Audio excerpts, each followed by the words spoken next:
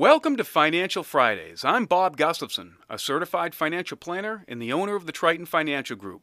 Each episode is an excerpt from my radio show, The Financial Focus, where we answer questions from our listeners. Our goal is to help you increase your financial knowledge through these conversations of 10 minutes or less. Hi, Bob. I keep going around in circles on when I should take my Social Security benefits. Would you mind talking about the pros and cons of waiting as opposed to taking it right away? Absolutely. And don't beat yourself up because it's a complicated mess to try to figure out how you should take your Social Security benefits. The issue is it's a very personal decision. You really need to make that decision based on your own set of circumstances. And it's such a significant decision to make that it's a good idea to get some advice if you're uncertain. So, as a general rule of thumb, when you look at your Social Security benefits, what you'll see is the longer you wait to claim your benefit, the higher the benefit is. In fact, from your full retirement age, well, let's say it's 66. Every year you wait between age 66 or whatever your full retirement age is, and age 70, your benefit goes up 8% on an annual basis. That's fantastic. That gives you, and that protects you in many different ways. But one way in particular, it helps to minimize longevity risk.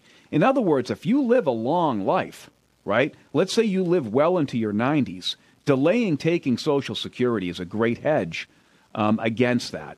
Now, so if you've got one way to look at it, if you've got longevity in your family, delaying taking Social Security can be a very good idea.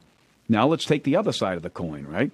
Let's say that your family, they just don't live long. The genes just aren't in your family, John. All your relatives on both your mom and dad's side all died at age 72, going back to the Mayflower. Well, your chances probably aren't that good at living a good long life, John, right? Yeah. So in that instance, you probably want to take your Social Security benefits as early as humanly possible. You probably want to start them at 62, even though you would take a haircut doing that. So you have to look at your own personal set of circumstances and decide. Now, another item, too, is, in choosing to delay your benefit, right, you've got to be able to have enough money to be able to delay your benefit, right? You need money to live on when you retire. So you have to have money in investments or somewhere to pull from so you can delay taking your benefit. Right. So sometimes immediate need can outweigh future benefit. And that's what you see in those types of scenarios. So, good rule of thumb, look at your personal set of circumstances, right? And then you got to make a decision. But another one, too, and this is the big one, is Social Security also provides for survivor benefits, right? So that you got to think about, too. So when you've got a husband and wife, when one passes, the remaining spouse is allowed to take the larger of their own benefit or their deceased spouse's, whichever is greater. So you've got to take survivorship needs into consideration as well.